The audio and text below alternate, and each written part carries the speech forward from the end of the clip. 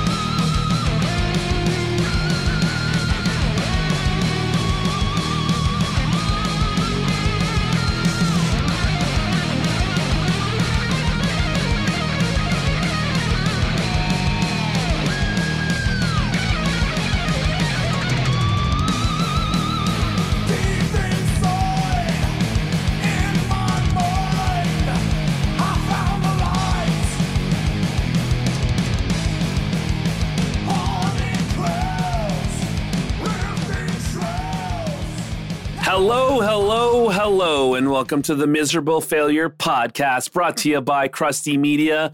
I am your host, Michael X. Krusty. It is great to have you here. This is episode 15, and I have Phil Rind. He is the bass player and the lead singer for the thrash metal band Sacred Reich. They started in the late 80s. They had a good run in the 90s. They did really well. They sold a lot of albums. They did a lot of great tours. Then they took a break around 97, 98, and then they started up again in the late 2000s, and they've been going strong ever since. They put out a new album, Awakening, in 2019.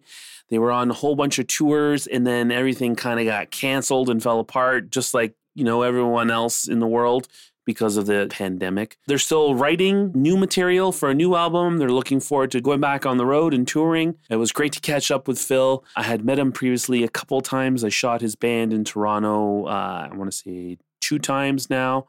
He is a great dude. He is an absolute sweetheart. He's got lots of great stories, touring with Pantera in the 90s, hanging out with Newsted in the 80s, and Newsted going and trying out for Metallica, and just so many stories, so many great stories you're going to really enjoy. And we're going to get to the interview in just a second, but first we're going to play some music by Sacred Reich.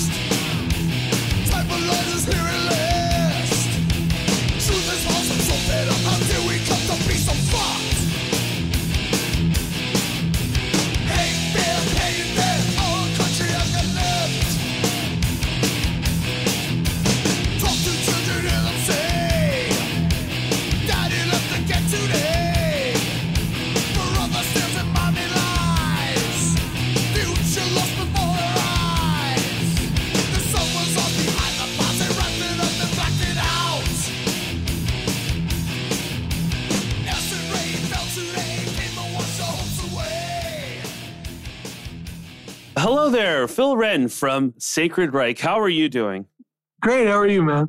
I'm doing really well. I'm super excited to be talking to you. When I messaged you and said, hey, do you want to do my podcast? You were excited to do it. There was no hesitation. So I appreciate that. It's my pleasure. You guys released a brand new album, Awakening, which was amazing. And you had a whole bunch of touring for 2020. And obviously that didn't happen. So Have you guys done anything positive with that? Like, are we going to get a new album out? Eventually. The thing is it was funny, it took us 23 years to make a new record.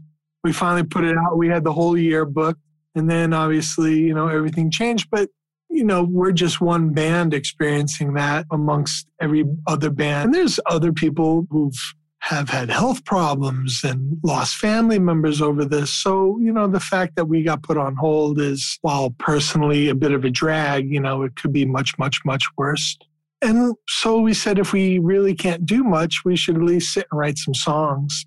Yeah. So we've been writing songs and working on that. We'll see what happens. Hopefully, we have dates in October in Australia, New Zealand. And I know Australia, New Zealand is fine. Whether they will let us in, is another matter. So we'll find out as it comes closer. And we have dates November, December in Europe with Sepultura. And Crowbar. Yeah, and Crowbar. I'm sorry. Yeah.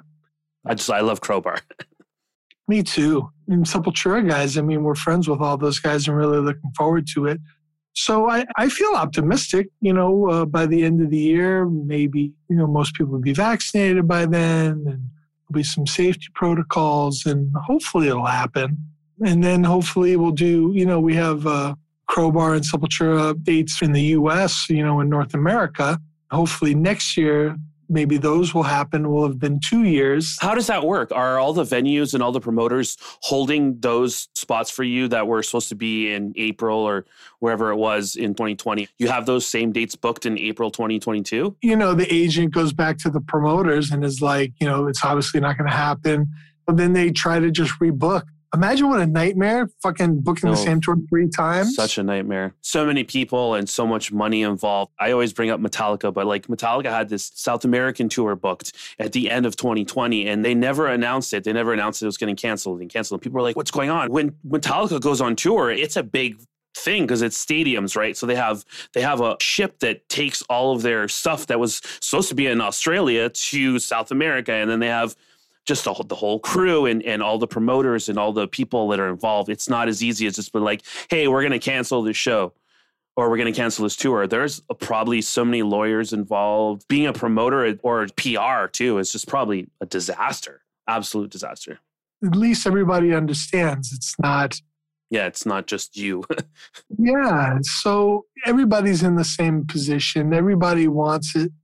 Everybody wants the restrictions lifted, when it's safe. Well, maybe not everybody wants restrictions lifted when it's safe. Some people are ready to go right now, like Texas and Mississippi. But I think generally speaking, everybody wants to wait till it makes sense. Who knows when that's going to happen? I mean, I'm optimistic for October, November, December, but I guess we'll see. Like you said earlier, you hadn't released an album in 23 years because I was Heal, that was in 96, and then Awakening in 2019. Musical careers have come and gone in that time, but it's not like you were sitting around doing nothing. You guys were still touring. You guys are still playing shows constantly, playing all the festivals and all that stuff, right? Yeah, since about 2007. We stopped playing in about 97. So we took about 10 years off and then started playing again in 2007. When you're releasing an album in 96 versus 2019, it's got to be like just night and day. It is. We were laughing because we had never released a record in the internet age. Yeah. Back then, there was no social media. There was no anything, There were no cell phones. We didn't have cell phones when we were making the last record. Yeah. I got to admit, I was 17 when Heal came out, and I definitely downloaded that album illegally. Oh, really? When MP3s were just barely a thing. Yeah. So things are different. People used to buy records back then. Less people buy records now. Yeah. There's a lot more content that's out there these days. Lots more releases, lots more bands. Did you have to get someone to run your social media? I do a crappy job at it. Whatever. Who cares? We're not here to win the internet. Yeah. Okay. But the album came out on vinyl and CD and stuff, but obviously. Yeah. It was really great. The cool thing I really like about all of it is you get feedback directly from the fans. Yes. You get to interact directly with the fans. Yeah, I think it's a net positive thing, definitely. There's always people that try to take the piss out of you, which is fine. There's always going to be those people. But for the majority, it's nice to be able to hear from the fans. You can ask questions. What songs do you like? What songs do you want to hear? I think it's a great opportunity to interact directly with people. That'd be a great way to build a set list. You're going out 2019. Hey, what songs off the albums do you want to hear? And then if it's a song you guys like playing live, throw that in the set. Well, we ask what songs you want to hear. And I think for the most part, I know kind of what people want to hear. But it's interesting to say, on this record, what's your favorite song? On this record, what's your favorite song? And sometimes you get surprising answers. You get the answers you think you're going to get. And then you get some unexpected stuff. So that's cool too. Yeah. Something to Believe, Manifest Reality. There you go. Play those ones live and I'm happy. We never played Something to Believe live on the last tours that we had done. I don't know why. It's hard for me to sing and play that song, actually.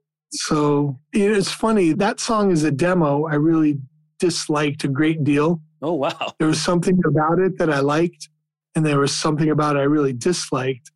And when we got in the studio, we kind of changed it, and it turned into something a little more Judas Priesty than what its previous incarnation, which I wasn't a big fan of.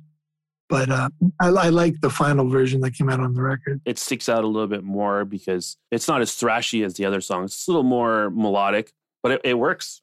It's great. It's funny. I was talking, Dave and I were talking about the songs that we have for the next record and, just kind of the balance. And when we were talking about Independent, I think that was a record that maybe we didn't harken back to our roots a lot on. And I like to make sure, like on the last record, we want to make sure that we were faithful to the people who got us here, the people that were into ignorance and that kind of thing. Yeah. And we didn't forget that while adding new things, because for us, it's important to add new stuff, new elements. And keep it fresh, for sure. Yeah, and to be open, to be able to do, what does a Sacred Reich song sound like? Well, whatever we really choose to do, isn't it? So trying to strike a balance and talking about what's a Sacred Reich song, what isn't a Sacred Reich song, making sure we have some adventurous stuff in there as well.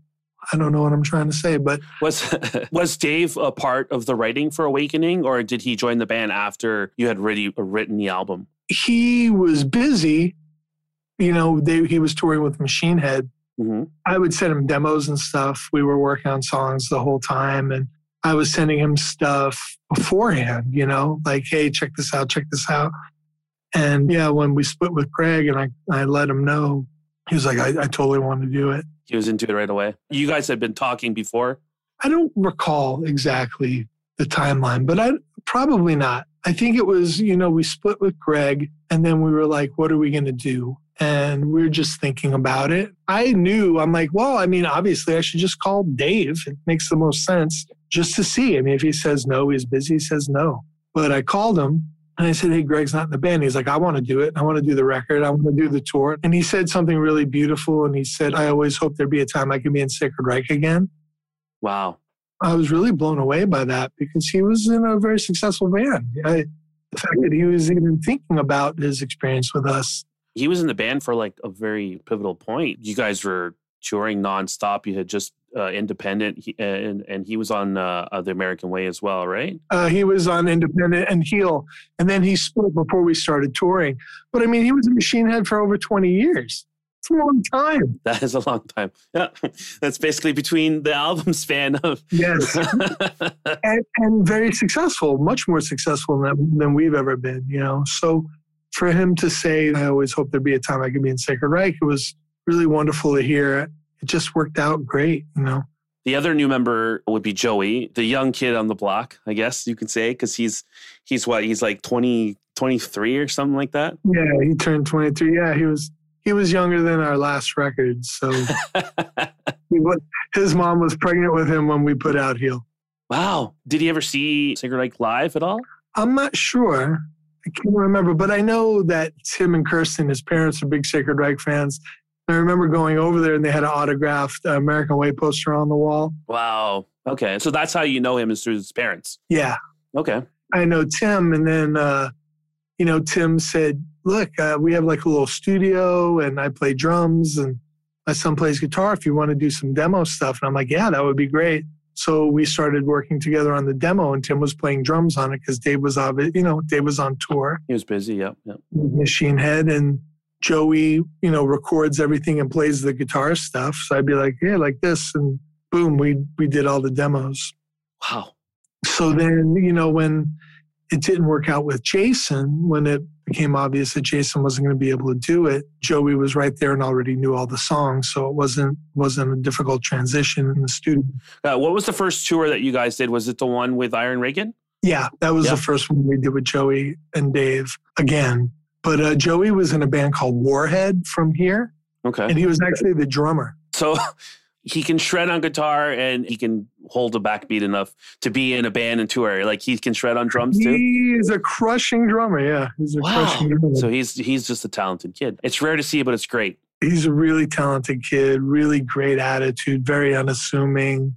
The best thing about Joey is obviously his guitar playing, but a close second is his attitude. You know, when you're in a band, it's important how everybody interacts. Yeah, you're spending 23 hours of the day together and then 1 hour on stage. Yeah, like in a submarine, you know. It's always like you're like in a submarine. So he's really great. You know, we're really lucky because once again, it was kind of last minute. You know, we went up to the first day in the studio with Jason when it was obvious he wasn't going to be able to do it. You know, we tried and tried and tried. That's as far as we could go till we got into the studio. And I remember Arthur's was with, I think, Eternal Champion in Spain. He said, I'm going to be a little bit late. I have these gigs. I'm like, don't worry about it. We'll set up. We'll do some stuff. So Arthur showed up the first day and he's like, what's going on? I go, Jason's not in the band anymore. And he's like, no, really? What's going on? I go, no, really? And he's like, what? I'm like, it's going to be okay. Don't worry. So that was like, he got out of the cab, gave us a hug, and then was like, what's going on? Oh, wow. That's what's going on. Yeah. It worked out. It worked. Yeah, it worked out great. One thing I've noticed just from like your appearance and the way everyone talks and lyrically, you guys are a very positive bunch of people in a world of heavy metal where a lot of it is negativity or it could be portrayed as negativity. How do you stay positive and why are you being positive? I'm not saying it's a bad thing. I'm just saying it's noticeable and it, it makes me feel positive when I'm listening to the music. So, well, good. The last, 20 years or so, last 20 years or so, I've been practicing Buddhism and I try to keep it positive and have a positive outlook. And I think it came through a lot on the last record. Funny that this last record being the songs that we're writing now kind of under a bit of duress. I'm like, they're definitely not as positive as the last record. I don't know. That was how the whole thing came out and it felt right. And I don't know, it feels good. Yeah, I think when you say why or how, or like you said, it feels good, right? It feels good to be positive, optimistic. It's a good way to look at things. It's not always the easiest thing to do. It's very beneficial, I think. When you're surrounded by it and you're seeing it on social media and in the news and all that, it's just easier to be negative too than to be that person who's positive, to stay positive. So it's good to see that.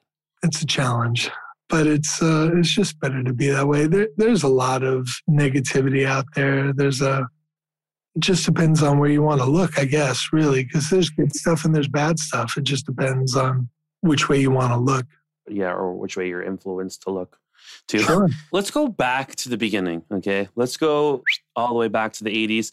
Were you born and raised in Arizona, Phoenix, Arizona? I was born in Brooklyn, New York. I thought the band started in Arizona. Okay, so here I did the band clearly. Did start in Arizona. Yeah, okay. I was 12 when we moved to Phoenix. So you're from Brooklyn originally. Yeah. How did you get into metal? What was the influence of you to pick up a bass and, not a guitar? Or why are you a singer, I had a friend named Todd, and he played guitar, and he's like, get a bass, we'll jam. So I started playing bass when I was 13, and we just started jamming. And, that's kind of one thing led to another. I was in a little band, and then, Sacred Reich was a band that Jason started, and they were out playing. There was a completely different band. Yeah, because you weren't in the band at the beginning. I wasn't in the band. Wiley you were in Flotsam and Jetsam, right? No. Did you jam with them a little bit? Well, I did. So when Jason left to join Metallica, they had some gigs in California booked, and they just asked if I would fill in while they were auditioning people.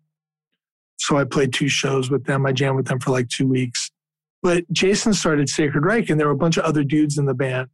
I went and jammed with them, and I was like, call me back when you have a new drummer, because their drummer wasn't very good. If your drummer's no good, your band's no good. Yeah, it's not tight. It's just kind of loose and doesn't feel So they right. got Greg, who I'd never heard play, but, by reputation was like the hot shot drummer of our area. So I started jamming with them. And then we had a singer, and I used to sing it at practice because I'd write the lyrics. And he was a little older than us, and he had a job and apartment and shit and bills to pay. So sometimes he wouldn't show up to practice, and I would sing just so people would know how the songs would go. And then when we went to go make our first demo, he didn't want to kick in like the $100 that we're all kicking in. Yeah. And Jason was like, fuck him, you sing. I was like, what? I'm not singing. He's like, no, you can do it. I'm like, okay. So I became our default singer, and then our guitar player left. We got Wiley, and that was the band that everybody knows. It's funny to think the $100 in the moment must have been just like the biggest thing in the world. And now it's just like, it's $100 for like a demo, whatever. From his perspective, he's like, I got bills to pay. Mm-hmm. From our perspective, is like, you're not serious about being in the band if you can't make $100 commitment. Yeah. That's how we felt. So back in those early days, did you ever bump into any of the Daves from Megadeth or anything like that? Because they're from Arizona too, right? Or they're in Arizona based now. I know they are, but I'm not sure if they were back then. Ellison lives here, and Dave Mustaine lived here for a little while. When we were making Heal, Dave was in the same studio with Lee Ving doing the MD45 side project we did together. And I was a huge, huge, huge Fear fan.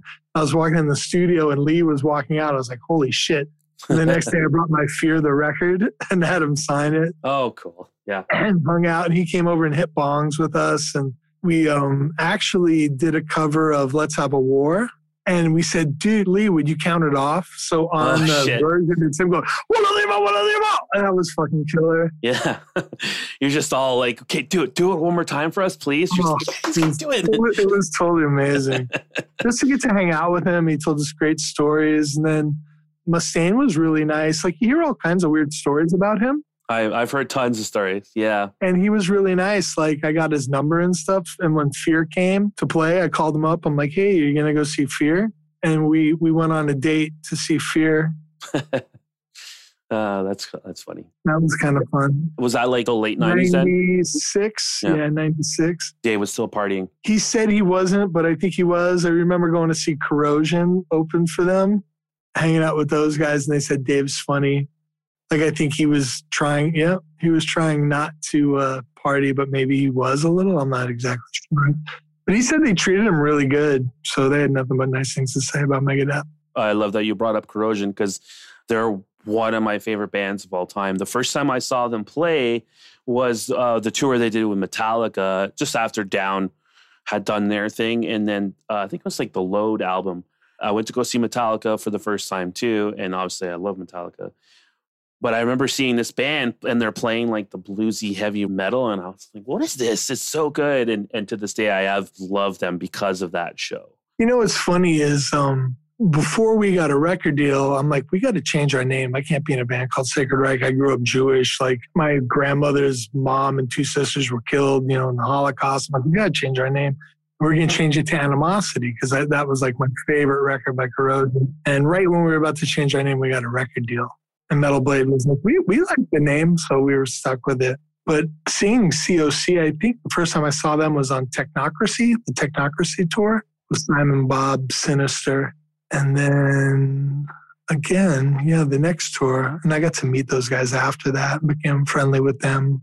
Mostly, I'm probably closest with Reed. You guys toured with Pantera in 93.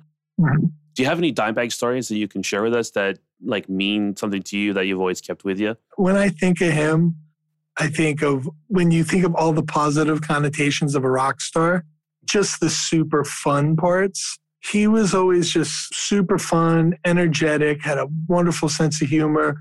Like, always want to include everybody. It was a really fun tour. I remember we were in New York and Wiley was sitting, watching them set up the stage, and Dime had like a photo shoot with a guy probably from Guitar World. And he's like, all right, man, I'll be right back. I got to do some stuff. It's going to be crazy. We're going to get naked. And then he leaves, and like half hour comes back. He's like, I'm sorry, man. I know you're waiting. I'll be back. We're going to get naked. It's going to be crazy. And then when he comes back again the third time, he's like, you're on hold like a motherfucker, aren't you? He's like, it's okay, man. He goes, next thing I hear is like, wow. And just he's like jumping off things with his guitar, taking pictures going, did you get that, man? Did you get it? That was 100% full on coming at you, man. Like, he was just, I remember coming out of a gig and he was like in somebody's car doing donuts and shit. And the guy's like, will you sign my car? Like, just fun. Yeah. Just happy. Just fun. Just fun, cool, like full on, no bullshit. I don't know, man. It was a lot of fun. And it's just very interesting to see the dichotomy between those guys and then like Phil, how Phil can be like very intense and brooding, serious. just stuff. Yeah. It was funny. Phil's like, you got to put weed on your shirt, man. And then they'll throw weed at like that. People just throw weed on stage. And he would come off stage with like a bunch of weed in his hands and joints. He goes, meet me in my dressing room in 15 minutes. You know, he'd go take a shower. And I go in there and he got this whole mood happening with like some candles and some Beck's beers and like Morrissey. And I was like, dude, if someone walks in, it looks like we're on a date. Like you got the candles lit and shit. He was just a lot of fun. We just had a lot of fun with those guys. Everybody did. I'm sure it's not just us. Whoever toured with those guys had fun because they were fun.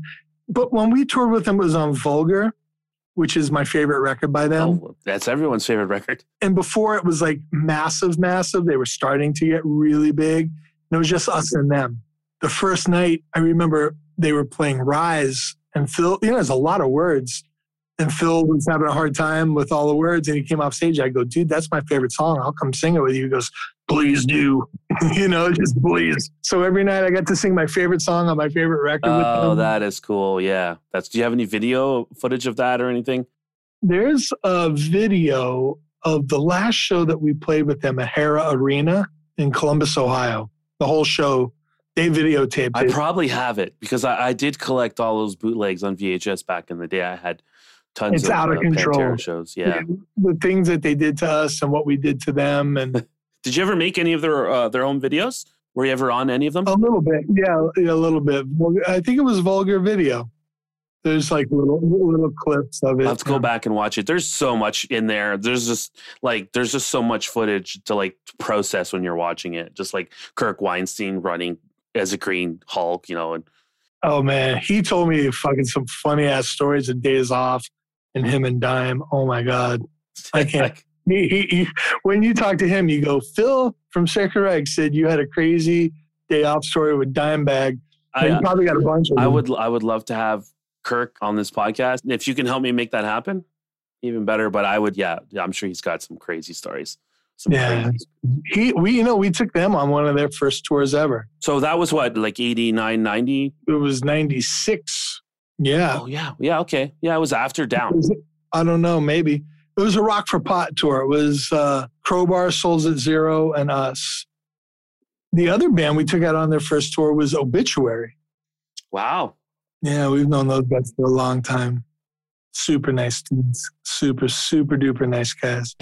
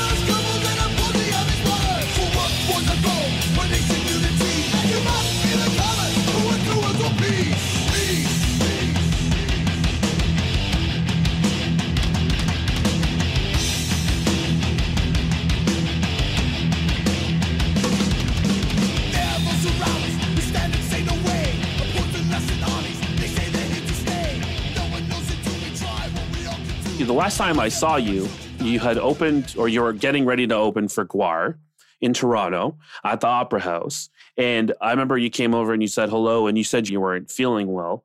If I remember correctly, you guys had probably like another week or so with Gwar, and then you had like a European tour for like 5 or 6 weeks booked. So how do you push yourself when you're under the weather and you're in a bus with, the rest of the band and whoever else is touring with you? How do you push yourself to still go out and say hello to people and get on stage and rock for like another 6 weeks? Well, you don't have a choice, right? What do they say? The show must go on. The show must go on.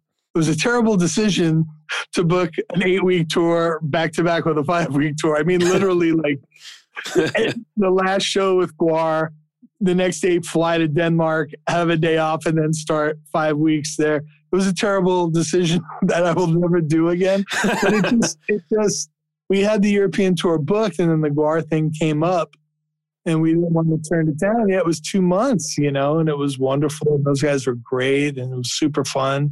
Yeah, you just do it, man. Look, I have asthma and stuff. If I get a cold, it turns into like a respiratory infection.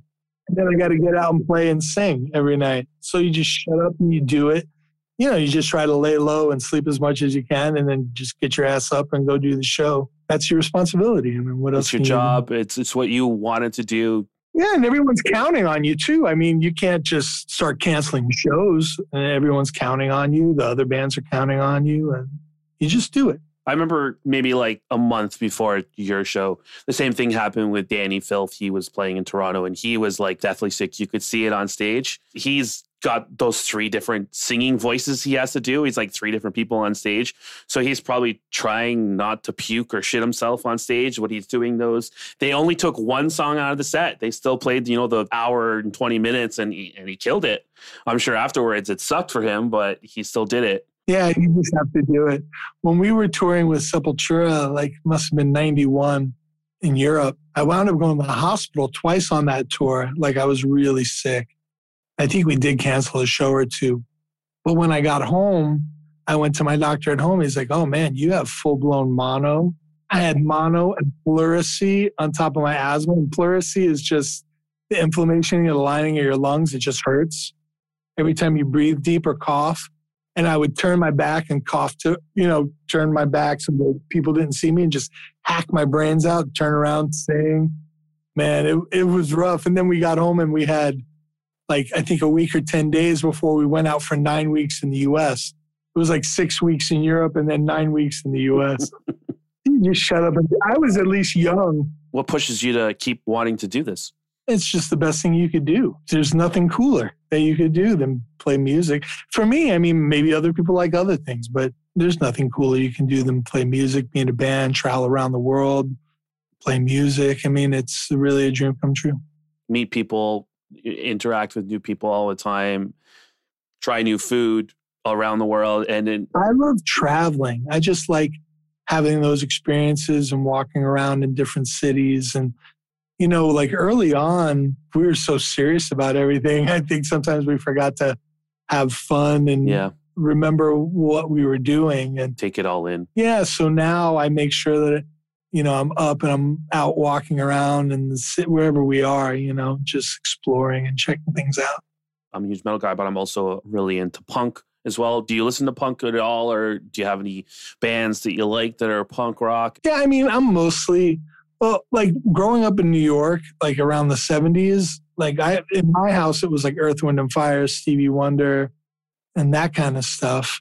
And then when I moved to Phoenix, I told you about my friend Todd, and he was turning me on to like, because I didn't have, a lot of kids have older brothers that turned them on to music and different things, but I had Todd, and he turned me on to like Rush, Judas, Black Sabbath, and all that stuff.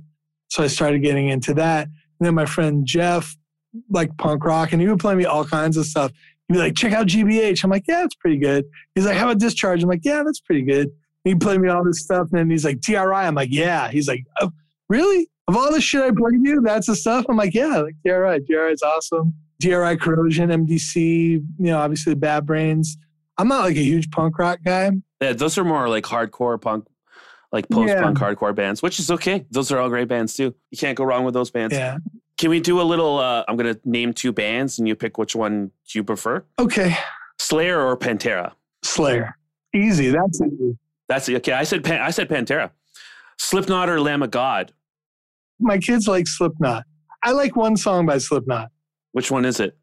Duality. I think it was like, I liked it because it was more melodic. Like I can appreciate bands for what they do, for how heavy they are, for their live show. And, but like, you're like Slayer or Pantera. Like for me, Slayer and Metallica are the gods. Like Pantera, I remember them opening for us. Mm-hmm. And when you meet people and you're friends with them first, even though they're legends, like to it's different. many people, you have a different relationship with them, It was too much later to make a real big impression on me. And I remember seeing Slipknot open for Slayer at one of these package tours and just going, okay, like people really got it. People really loved it. And they were very intense, and I want everybody to be successful that's in a band. I think I don't really even care what they sound like. You're playing music. I want you to be successful. I want you to be able to make a living playing music, and I'm happy for you. whether I like your band or don't like your band.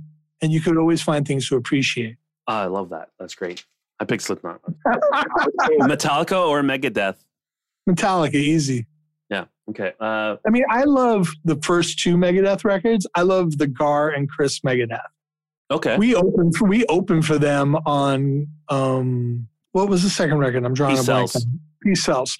So Flotsam opened for them. We saw that they played two shows. Megadeth played two shows, like a kid show and a over 21 show in Phoenix on the Killing Is My Business tour. We hung out with them at the Flotsam house and they were awesome. And then we opened up for them on the next tour. But like Metallica, period. There's Metallica. Metallica's the GOAT. And then there's everyone else. And like Slayer, it's like Metallica's 1A and Slayer to me is 1B. Did you guys ever play with Metallica? No. I'm assuming you've had to have met them. Yeah. Okay. I remember the day Cliff died, we had a show and Jason came to the show and had a black armband on. And he ripped it in half. He's like, we're in mourning, bass players. I'm like, yeah. And he goes, practice up. We're going to go audition. I'm like, yeah, whatever. Did you audition? No, I was fucking 16. I wasn't going to audition for Metallica. It wasn't in my stratosphere, but he was 22. And he went and auditioned. And I remember I heard about it and I called him. I go, what? And he's like, yeah, dude, I'm going back for a second audition. We're like, fuck. So he went and got the gig. He went and played Japan with them and came back. And we went over to his house and he had a video of him playing with Metallica in Japan. And we were like, get the fuck out. Like, what the fuck? And then he moved up there, and then, I'm trying to remember time-wise. I think the first time I saw him was, when they did Monsters of Rock, was that before And Justice for All or before the Black record? That was before the Black record. I remember them playing Harvester of Sorrow. So I think it was 89. So then I guess the first time I saw them with Jason was on the Justice tour. That was totally insane. And I just remember just being I would get so nervous around James Hetfield. He seems like a cool cat, He was my hero. And he weaponized his stature. Like he could pick up on it and he would fuck with you because he thought it was funny. And I would just get so nervous around him. I'm not nervous around him anymore, but yeah, it was just such an incredible thing. I mean, Metallica were our heroes and Jason joined their band. It's like you're in, like, okay, I have a buddy that's in Metallica. Now I can meet them, and hang with them. Like the coolest fucking thing that's ever happened to anybody I've ever known. And then I remember when we went to see him at Monsters of Rock, with Van Halen and Scorpions and all those bands and like the limo pulling up and I saw James Hetfield get out. I'm like, get the fuck out of here. Like, Kirk and all. I was like, wow, it's just amazing to me. I think Kirk Hammett's probably like the coolest one. He's always been like just the most approachable one. Like Lars is very outgoing. Lars's mind is like a fucking steel trap. It's amazing. It's crazy how much he knows. He just remembers everything. I met him once or twice and I saw him at the fucking LA Coliseum when they were opening for Guns N' Roses. They were playing with Guns N' Roses. No, I shouldn't say open, but they were co-headlining. And he goes, hey, Phil, how are the kids? And I was like totally, completely, utterly blown away that he A, remembered my name and B, remembered I had kids. He knew who you guys were and he was following everything you guys were doing. 100% he was. Because that's the type of person he is. He loves music and he loves metal and he probably loved your music. I don't know, but I know he remembered that I had kids and that was crazy. Very cool. So I have two more for you. The last two are a little bit controversial for a lot of people. To me, they're very easy answers. But so the first one is Zeppelin or Sabbath? Ooh, yeah. That's easy for you? That's easy. It's easy. Sabbath. Sabbath for you? Yeah. I guess hard for me.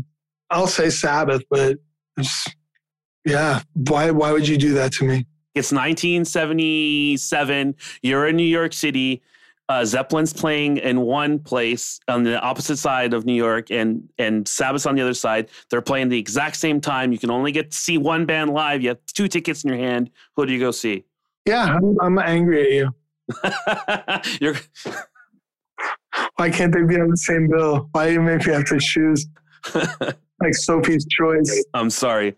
I think because like my 2 favorite bands are like the Beatles and Led Zeppelin. Really? Yeah. Okay, so that the next question is going to be really easy for you then. The Beatles or the Stones? Oh yeah, the Beatles. I did a whole podcast with Danko Jones about this, and he was just playing devil's advocate, saying saying the Stones. I said, what we should do is just switch halfway. But I definitely like the Beatles much better than the Stones. I agree with you. I'm a Beatles guy. I'm a Beatles cat. What's your favorite Beatles album? I really like Abbey Road a lot, and I like Revolver a lot, and I like Rubber Soul a lot. That's my favorite. Rubber Soul is my favorite Beatles album. I feel like it's at the point where they're starting to experiment, and they're writing so well. Their songwriting ability is just amazing, and it's right before Revolver when they just get a little bit weirder, and the songs on it are just I love the Beatles. The front to back. Yeah. It's funny. When the first tour we ever did in Europe was Motorhead, Destruction, Candlemass, us, and Corner, like these Motorhead German Christmas festivals. And the drummer for Destruction at the time, Ollie, I hung out with him a lot, and his favorite band was the Beatles. And I think his favorite record is Rubber Soul too. Yeah. It's just a great album. Can't go wrong with that. It's perfect. Who's your favorite Beatle? Like post-Beatles? I share a birthday with Paul McCartney. So he was always my favorite Beatle, and even afterwards, Wings and all that stuff. I'd say I love the song he did with Michael Jackson, and I've just always been a Paul fan. How about you? I'm a John guy. Yeah, John guy. Yeah, I think probably the coolest Beatle to hang out with would have been George Harrison. Mm-hmm. But I mean, as far as solo material goes, but John Lennon without question. That's like, to me, it's not even close. He wrote so many amazing songs after the Beatles. Like, I think Paul McCartney was, very poppy and wrote, beautiful love songs and stuff. But Watching the Wheels and Mind Games, those things are just, there was a point in my life I was going through a lot of stuff and I was listening to, and I'm like, you're talking right to me. You know the feeling. So yeah, he made a big impact on me. Poor Ringo. He doesn't get any love. There was a funny thing. It said, John was the driving force and Paul was the cute one and George was the spiritual one and Ringo was the drummer. Yeah, he's gonna outlive them all probably too. He is amazing though. Like the way that he played, he's probably one of the most underrated drummers because he's not flash. He doesn't play, but he plays exactly what you need for the song. And that's all that really matters. He didn't let his ego get in the way. Like when you see videos of them, how funny they are. And I can't imagine being in a band like that, how overwhelming it must have been for them. And a lot of isolation that they felt. And people talk about rich and famous. I'm like, give me the rich, keep the famous. I can't see that there's any benefit to being a famous person. It was 1 decade, not even a decade. And 7 years. Yeah. Amazing what they accomplished in 7 years. There's a new documentary coming out. I forget now who's Peter Jackson. Peter Jackson. Did you see that trailer? The trailer for it? It looks. Yeah. I was just like watching it. I'm like, they're having so much fun in the studio, and I'm just like, I can't wait to watch this. I can't wait to see it. It's gonna be awesome. Yeah, and Ron Howard made that one about the touring years. That was really great. 8 Days a Week, I think it was called. Yeah, incredible, man. I feel the same about Led Zeppelin, like I just think their breadth and scope and what they meant to music and the individual and Robert Plant's voice and Bonham. And I think they're amazing too. Yeah, no. You're not into Zeppelin? I understand. Like, they're great musicians. They have some cool songs, and like, I'll listen to them. But I've never been one to be like fully everything Zeppelin I've never really gotten into them to that point where I'm just like reading all the lyrics, and sure, it's just never been a thing for me. I know the hits. Yeah, well, the thing is too, is like it's how you interact with art and how subjective it is. They have some good stuff, but it didn't resonate with you. Like you see a painting, you either resonates with you or it doesn't. You hear music. This is the thing that being in a band and at some point having to come to terms with is you write the songs that you think are best. And whether people like them or not has nothing to do with you. It doesn't matter. So whether people like it or don't like it, how do you quantify? Like you can talk about music as commerce and say, okay, we can judge it on how many records you sold or how popular it is. but it's hard to quantify artistic merit. Like, can you say that New Kids on the Block are better than the Bad Brains because they sold more records? Well, financially, you can say that. You can say on a commercial level, yes. But on an artistic level and what they mean, you can't. No. Yeah. A long time ago, I had a friend, and he said, look, my favorite band is Steel Pole Bathtub, and no one even knows who the fuck they are. He goes, but to me, they're Metallica. He goes, and there's people that feel the same way about your band. And I never really thought about it in that way. And I thought, yeah, there's people that come up and they fucking love Sacred Reich, and it means a lot to them. And they tell me about, specific songs. And I just think it's wonderful. But the overwhelming majority of people on the planet have no fucking clue that we even exist. And that's okay too. Yeah, that's absolutely okay. There's some people like, hey, what are you doing today? Oh, I'm interviewing Phil from Sacred Reich. And some of them be like, oh, I never heard of that band. But I was texting with Dave Brown Sound from Sum 41 today. He was like, hey, what are you up to? And I'm like, oh, I'm interviewing Phil. And he was just like, oh, that's so cool. That is so cool. They're such a great band. So it really depends on the person and what they're into and what they know and what they don't know. Yeah, and how old they are and when they were around. Because, you may have even missed that whole... I mean, we were around from... Our first record came out in 87 to 96. That's not that long. And if you weren't like into that metal scene, how would you even hear it? We're like a marginal band from that period. Well, like that was a great time for heavy metal. Like that period of time was great. For me, I was a teenager in the early 90s. In the 90s, I was a teenager and Much Music. I'm in Canada, so not MTV, but Much Music was my jam. And like, I remember seeing you on Much Music for sure. They had the specialty heavy metal shows and I'd watch those. And you were definitely, obviously everyone's talking about Pantera, Slayer, and Metallica and Megadeth, but there's definitely people talking about you guys too. Like in my world, you guys were a big deal. And it's interesting too, like perspective, right? If you really like Sacred Reich and we struck a nerve with you, some people are really into the lyrics and they're like, yeah, but it's just funny. I remember meeting one kid and he was like really, really nervous. He's like, Phil Rind, you're my hero. And I'm like, stop. Like, I shouldn't be anyone's hero. I mean, I go, it's very nice. I appreciate it, but it's weird. I remember I was with Newstead once and we went to see Willie Dixon, a legendary bass player from Chess Records, wrote tons of songs for Howlin' Wolf and Muddy Waters. I mean, the real deal. And we went to go see Willie Dixon, and I had a box set of Willie Dixon, and I forgot to bring like the liner notes I wanted him to sign. Jason forgot his camera. We forgot everything. We just went, saw him play, and we got to meet him. And when we left, Jason goes, now I know how the kids feel when they come meet us, just like, We're like, oh my God, sir, it's such a pleasure to meet you. He goes, how you cats doing tonight? And we're like, oh, fuck, man. Oh, that's awesome. Wow. Yeah. So it's all relative, I guess. Gives you perspective, a little bit of perspective on your position. Yeah. Well, for us, we're just fucking bunch of idiots. We're just lucky, glad to be here, I know rock stars. We ain't them, so it's okay. On behalf of the metal community, we appreciate that you are where you are and who you are. So thank you for that. Thank you, man. Appreciate it. We're really fortunate. The fact that anybody still remembers who we are, cares what we're doing all these years later, it's a little mind-blowing, and we really appreciate it a great deal. Hopefully you roll into Toronto soon and I can shoot you guys with my camera again because it's always a fun time. Yeah, I told Danko he's got to be prepared next time. He didn't want to come out and sing War Pigs. He was all nervous and shit. I'm like, just do the whoa, whoa, whoas. It'll be great. Was he at the Guar show? Yeah, I think so. Was it a Guar or... I think it was our show. Was it the Iron Reagan, the one with Iron Reagan? Yeah, I think so. Yeah, I think he was gone when we were out with Guar. Danko's awesome. He's fucking the coolest. I've been talking to him about doing this podcast, and he said he was going to do it. It's just he was a little bit busy with album stuff, and they had just done.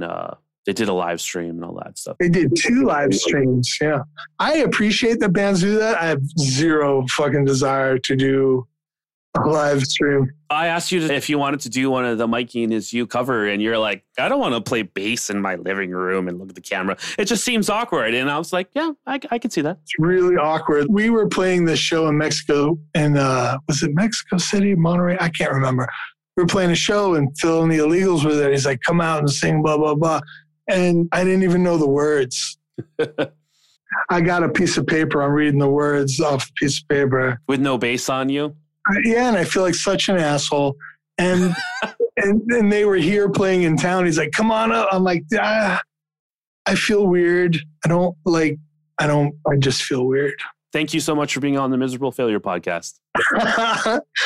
Thank you for inviting me. And I will shoot Kirk a message and be like, come on, man. I just did it. It was great.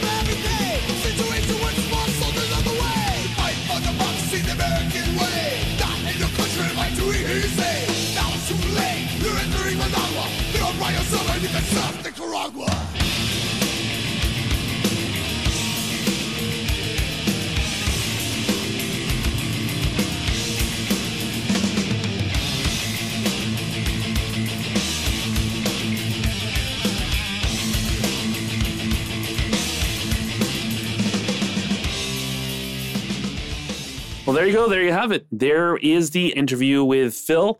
It was fun catching up with him. He has some great stories. I can listen to him talk. So thank you for that, Phil. Thank you for hanging out with me and chatting with me. Can't wait to see you in Toronto eventually, whenever that does happen. And I can't wait to hear the new Sacred Reich stuff. That is going to be some epic shit, I am sure. If you want to know what songs I played by Sacred Reich today, you can just hit up crustymedia.ca/podcast, and I'll have all the information there, as well as all the other episodes that you can listen to, download, stream, share with your friends. That would be fantastic. I also have some brand new merch available at crustymedia.ca. All you got to do is hit that shop button. There is a lot of stuff there. Mugs, we got masks, we got phone cases, t-shirts, hoodies, you name it, we got it, including prints. I am a photographer. I have done a lot of concert photography, and there are prints available on there, including one with Phil. So please check that out if you're interested. Like always, I want to say thanks to Steve Reisen for mixing and for mastering this episode and all the episodes previous. Thanks so much, Steve. And to everyone else for tuning in, thank you. See you next time.